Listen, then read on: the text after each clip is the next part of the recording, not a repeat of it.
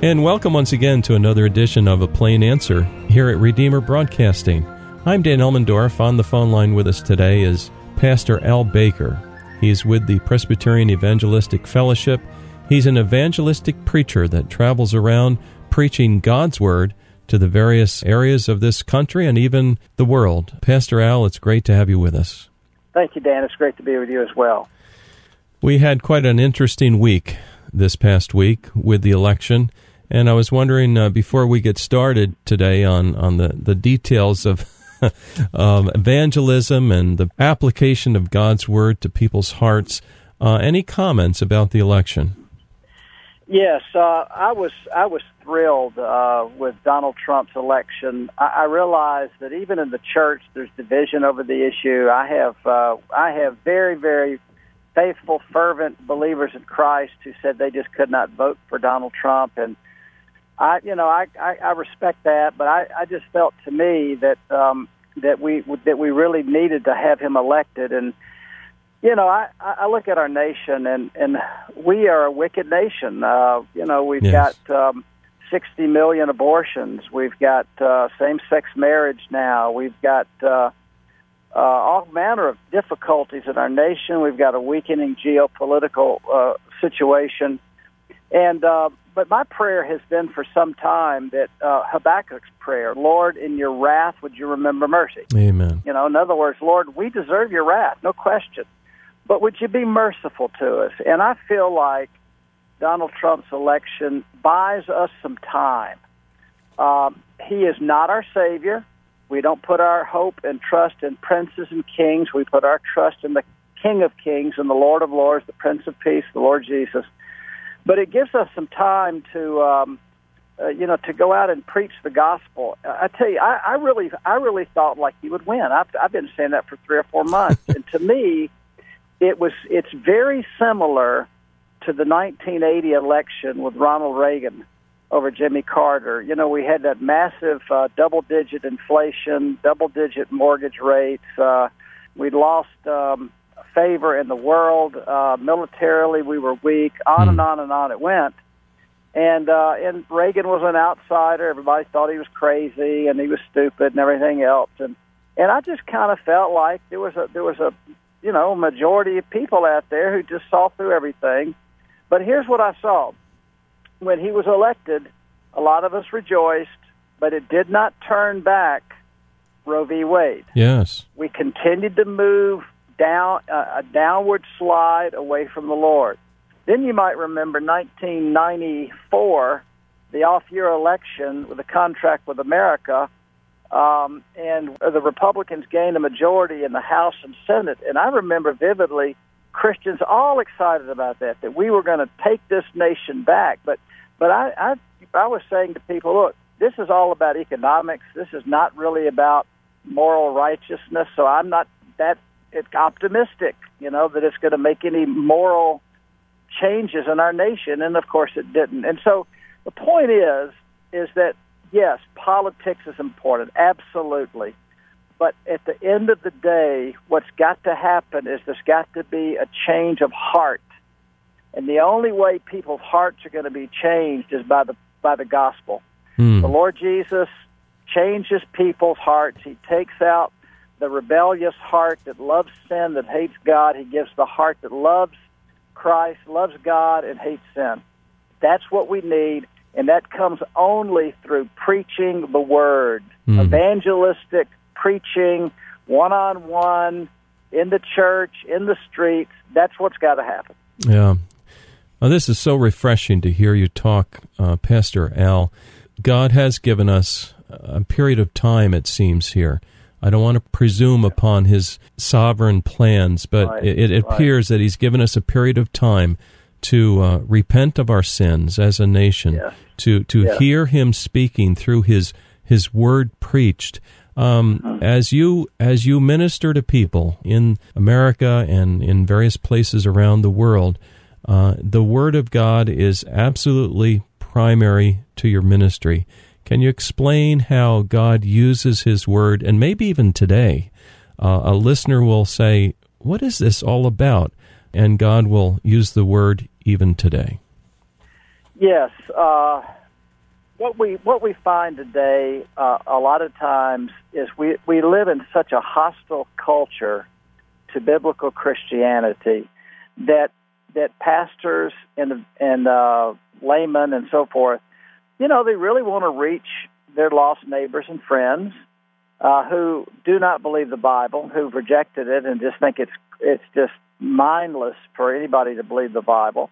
And so the temptation is to try to come at the gospel evangelistic work in another way, like to speak about, it's homosexuality is not good for human flourishing, so we shouldn't do that, or, you really maybe ought not be involved in adultery because it kind of ruins families, and all those things are true, of course, but it's not. But I think there's a lack of confidence by many in simply using the Bible.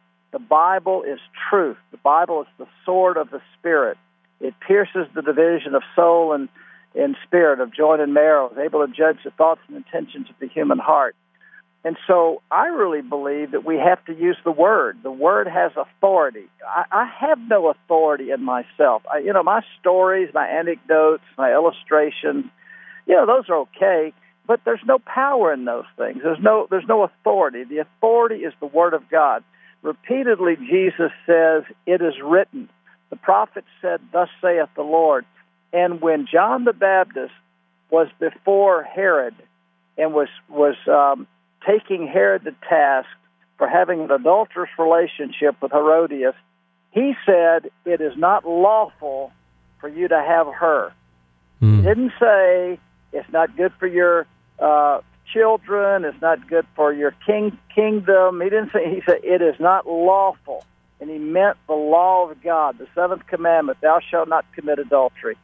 That's what he meant. That's what he said.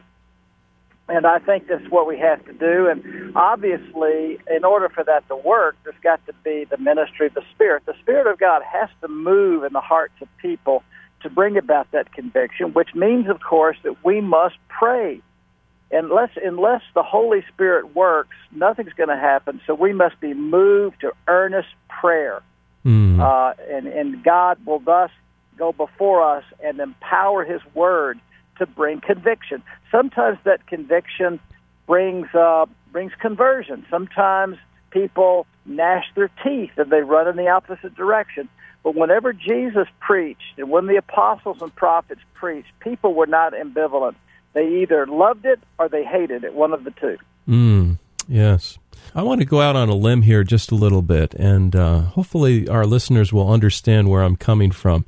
We're talking with Pastor Al Baker. He comes from a Presbyterian background. Sometimes, Pastor Al, people who don't understand the background of the Reformed faith, and really if you're a Protestant Christian, your heritage is the Protestant Reformation, particularly in the area of tough biblical doctrines like election, they misrepresent or misunderstand and then misrepresent those of us who believe in election and say, oh, it's just all fate, you guys. But you're talking about active evangelistic preaching, relying on the Holy Spirit of God to draw people to Himself, and just miraculously, really, seeing God work in such a way that it gets us back to our roots, the great revival heritage that was in and is still in some Presbyterian and Reformed churches. Solid Reformed theology, evangelistic passion. Have you found people that really misunderstand what the biblical faith is all about? Yeah, I really have, Dan. And I think that, people have caricatures of a Presbyterian or Reformed faith. And again, they think we're fatalistic. They think that, you believe in the doctrine of election, so then that means that, they're going to get saved anyway, so you don't have to do anything. There's an amazing balance in the Scriptures, and we have to always be balanced. It's so easy to lose sight of that. For example, in Romans 8, Paul's clearly talking about the doctrine of election. For whom He foreknew, He also predestined to become conformed in the image of His Son, that he might be the firstborn among many brethren. Whom he foreknew, these he also called. And whom he called, these he also justified. Whom he justified, these he also glorified. So there it is. There's no question. The Bible teaches the doctrine of election, that God chooses people to be his before the foundation of the world, not based on anything God sees in them. In spite of our sin and weakness, he chooses some. Now, you come to Romans chapter 9, and Paul develops it even further in taking up the issue of the Jews and why so many of them had not believed. He says that God has mercy on whom he has mercy, and he'll harden whom he hardens. And he says, Jacob I loved and Esau I hated, quoting Malachi. But after laying that out in Romans 8 and 9, then Paul comes to Romans 10, and he says, if we confess with our lips that Jesus is Lord and believe in our heart that God has raised him from the dead, we will be saved. For man believes with his heart and so is justified, and confesses with his lips and so is saved. And he goes on to say, but everyone who calls on the name of the Lord will be saved.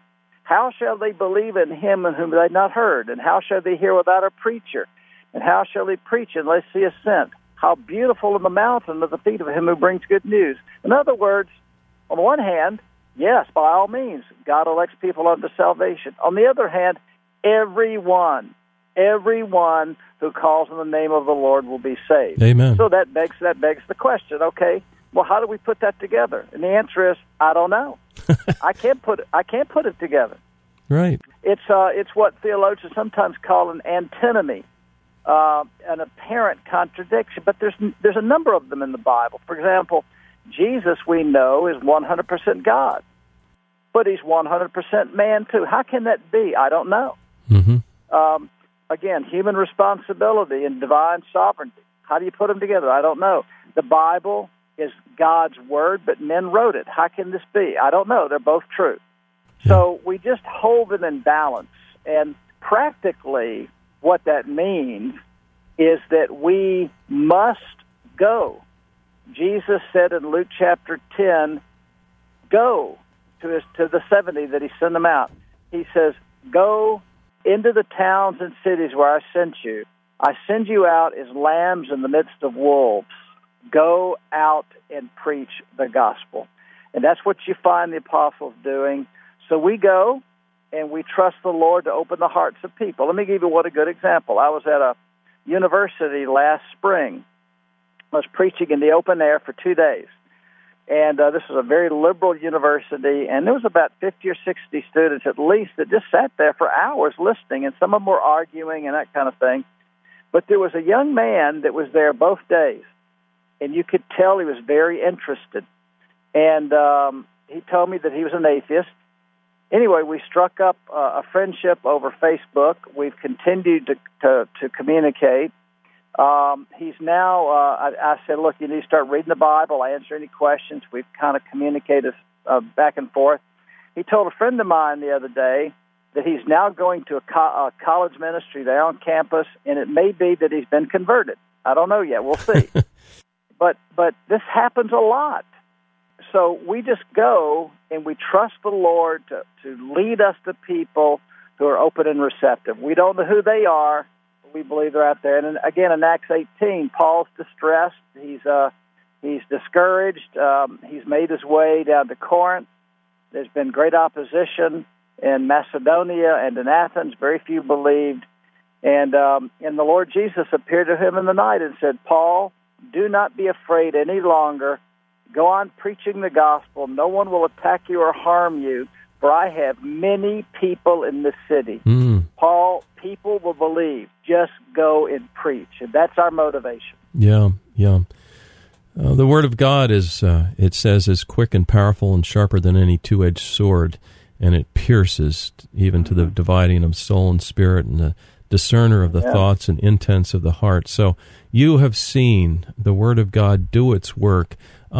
Before you got into this phase of your life of evangelistic preaching, you also, I believe, planted the church there in West Hartford some years ago, and you were a senior pastor.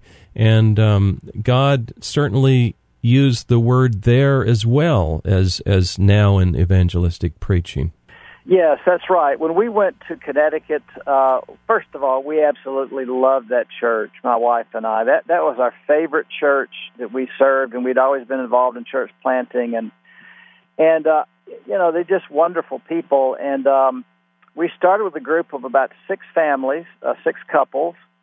And when we got them together, I said, now listen, the people here in West Hartford, it was a very liberal community, maybe 1% evangelical in all the state of Connecticut, very liberal in philosophy of life and everything. And I said, listen, they're not buying what we're selling. We're not going to make it if we don't reach people. Mm-hmm. And so that means we've got to, first of all, pray, and then we must evangelize. Mm-hmm. And we were able to do that, and we were there about 9 years, and we saw God do some wonderful things, and God brought us all kinds of conversions. It was all kinds of people too. It was African American people. We had about 12 African American high school football players who came to the Lord. Were in our ministry. We had a number of people from Africa. We had people from Latin America. We had people from Asia. We had majority white culture people. We had everything there, and it was beautiful. And that's really the way the church ought to be. Oh, it's wonderful. And can you talk to us a little bit about how God gifts individuals, some of the variety of gifts you've seen? Now, not everybody can do what you do in terms of preaching. Can you help us better appreciate that? Yeah, Paul, particularly in a number of places in the Scriptures, lists spiritual gifts. He does in Ephesians 4, he does in 1 Corinthians 12, 13, and 14, and so forth. And so there's a lot of different gifts. It seems to me that there's at least 3 major ministry gifts that God uses in each church, and these need to be working together. One would be evangelism, another one would be teaching or preaching, another one would be showing deeds of mercy. And I believe that every Christian has one of these, perhaps to a lesser degree. For example, R.C. Sproul, of course, is an amazing teacher. He's got a teaching gift. Someone else may have that same teaching gift, but not to the degree that he does. So God gifts people, and then to the degree of that gift as well. Mm-hmm. But we need all 3 of those gifts working together. And it's true that I don't think there's a whole lot of evangelists, but every church needs 1 or 2 or 3 at least. And then the people who have maybe teaching gifts, they might be good at one-on-one. They might be a counselor. They might be a Sunday school teacher. They might be a good small group leader. It doesn't have to be a preacher, as such. And then the mercy ministry gifts. And when these things are working together, then you've got a very, very healthy church. The tendency, it seems to me, at least in Presbyterian and Reformed circles, from which I come, is that we're pretty strong on the teaching, preaching side of things. I think we attract men who really have a theological bent, and they enjoy that, and that's good. That's very important. Sure. But we tend to be weak in evangelism. And a church that's strong in teaching but weak in evangelism will be a sterile church. Yes. That is, they really can't reproduce. And we don't tend to reach people who are different than us. A church, on the other hand, that's strong in evangelism but not teaching or preaching is going to be shallow. And so that just kind of gives you an idea of how the gifts can vary. Do you ever find in a church, maybe you come across this in evangelistic preaching as you visit a church, that you sense that maybe there's a segment of the congregation that are maybe a bit too interested in power and control, and that has the effect of stifling the spiritual health of a church? Yes, absolutely. Repeatedly in the Scriptures we find the statement, God is opposed to the proud but gives grace to the humble. And leaders are to be humble. They're to be servant leaders, whether it's a pastor, an elder, or whatever. And when there's pride and lording over other people, one's authority, then God's opposed to that, and God's not going to bless that church. And there's going to be division. There's going to be strife. And Jesus said that if two or more agree on earth, then it will be done in heaven. And so there's got to be unity in the context of the church. And a lot of times division comes from leaders over, lording their authority over others. So it's very important that leaders walk humbly. In Isaiah 57, the prophet says, prepare the way, build up, remove every obstacle out of the way of my people, says the Lord, the high and holy one who lives forever, whose name is holy. For I dwell in a high and holy place, and I dwell in the hearts of the lowly and contrite, to revive the spirits of the lowly, to revive the hearts of the contrite. So God says, clear all the mess out of the way. I'm in heaven, and I want to dwell with you. I want to be present in your ministry, but you've got to humble yourself. You've got to be brokenhearted over your sin. Seems like we need to adopt a perspective, too, that the writer to the book of Revelation had, where he says, after this I looked, and behold, a great multitude that no one could number, from every nation, from all tribes and peoples and languages, standing before the throne and before the Lamb, clothed in white robes with palm branches in their hands. Amen. And where finally someday God will help us see all the good that has happened in terms of His gospel going forth, men, women, boys, and girls coming to Jesus Christ, embracing them as their Savior. Amen. I was in India last week, and I've been going twice a year, and God is doing an amazing work amongst the Dalits. That's D-A-L-I-T, and that's these are the outcasts, the lower caste, or the totally outcast people of the culture. And that's who I'm working with over there. And on the Sunday that I was there, I went to two different churches. And at one church, we baptized 10 adults coming out of Hinduism. The other church, we baptized 5 adults. And one of the women who was baptized was 80 years old. Oh, wow. And when they come to Christ, when they're baptized, first of all, once they come to Christ, they give them training for several months before they let them get baptized. They want to make sure they're sincere. That's right. And they'll ask them questions like, do you renounce all other gods? Are you believing only in Jesus? Are you going to come to church? Are you going to tithe? These are poor people, but they expect them to tithe. Yes. Are you going to tell people about Jesus? Those are the kind of questions they ask before they can be baptized. Yeah. And so you're right, God is doing a great work all over the world. It's beautiful. We need to just rejoice in it.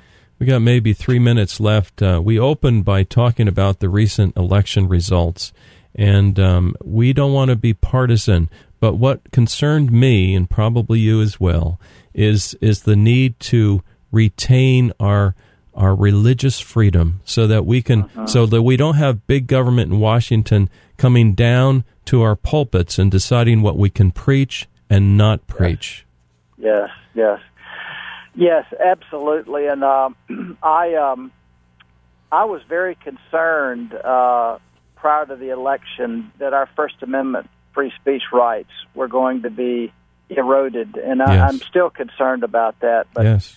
I preach in the open air a good bit, and there are people now that are trying to stop us from doing that because they say it's hate speech. Now, listen, there are some open air preachers who are hateful. The Westboro Baptist Church people, that's hateful, and that's just dishonoring to the Lord. And those people, they need to be quiet, okay? But even there, they have the right to free speech, but that's not helpful. But we're not talking about that. What we're talking about is lifting up Jesus. Yes, we have to talk about sin, but even then, I don't get specific and talk about how God hates homosexuals or whatever. I don't do that. I just say, look, we're all sinners. Let me give you some good news, and that's what we need to do. But you're right. I think that what we now have is an opportunity to maintain our First Amendment rights or Second Amendment rights, and this is, Trump is not our savior. We need to be very quick to understand that. This ought to move us even more to seek God for revival. Right. Because that's what's going to change this nation. Yes, amen. Well, in the last 30 seconds remaining, can you encourage our listeners to do exactly that, and also to somehow get involved in evangelism?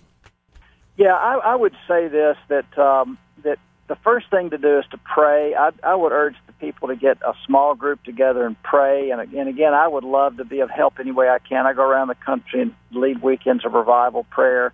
It starts with prayer, and once you're really praying and asking God to give you a burden for the lost, then you begin to have a heart change. Evangelism starts with the heart. It's a heart issue. And once your heart is on fire for Jesus and you love people and you love those who need Christ, then I think He'll help you find a way to communicate Him. And there's a lot of different ways to do it, but it starts with prayer. Amen. Amen. Today we've been talking with Pastor Al Baker. He's an evangelistic preacher. He works with Presbyterian Evangelistic Fellowship. And if you want to get a hold of Al, just email us here at the station. We'll pass along your email to him. Our address is ministry@redeemerbroadcasting.org. Pastor Al, thank you so much for joining us today. Dan, it's been a pleasure. God bless you. Dear listener, please join us next week for another edition of A Plain Answer.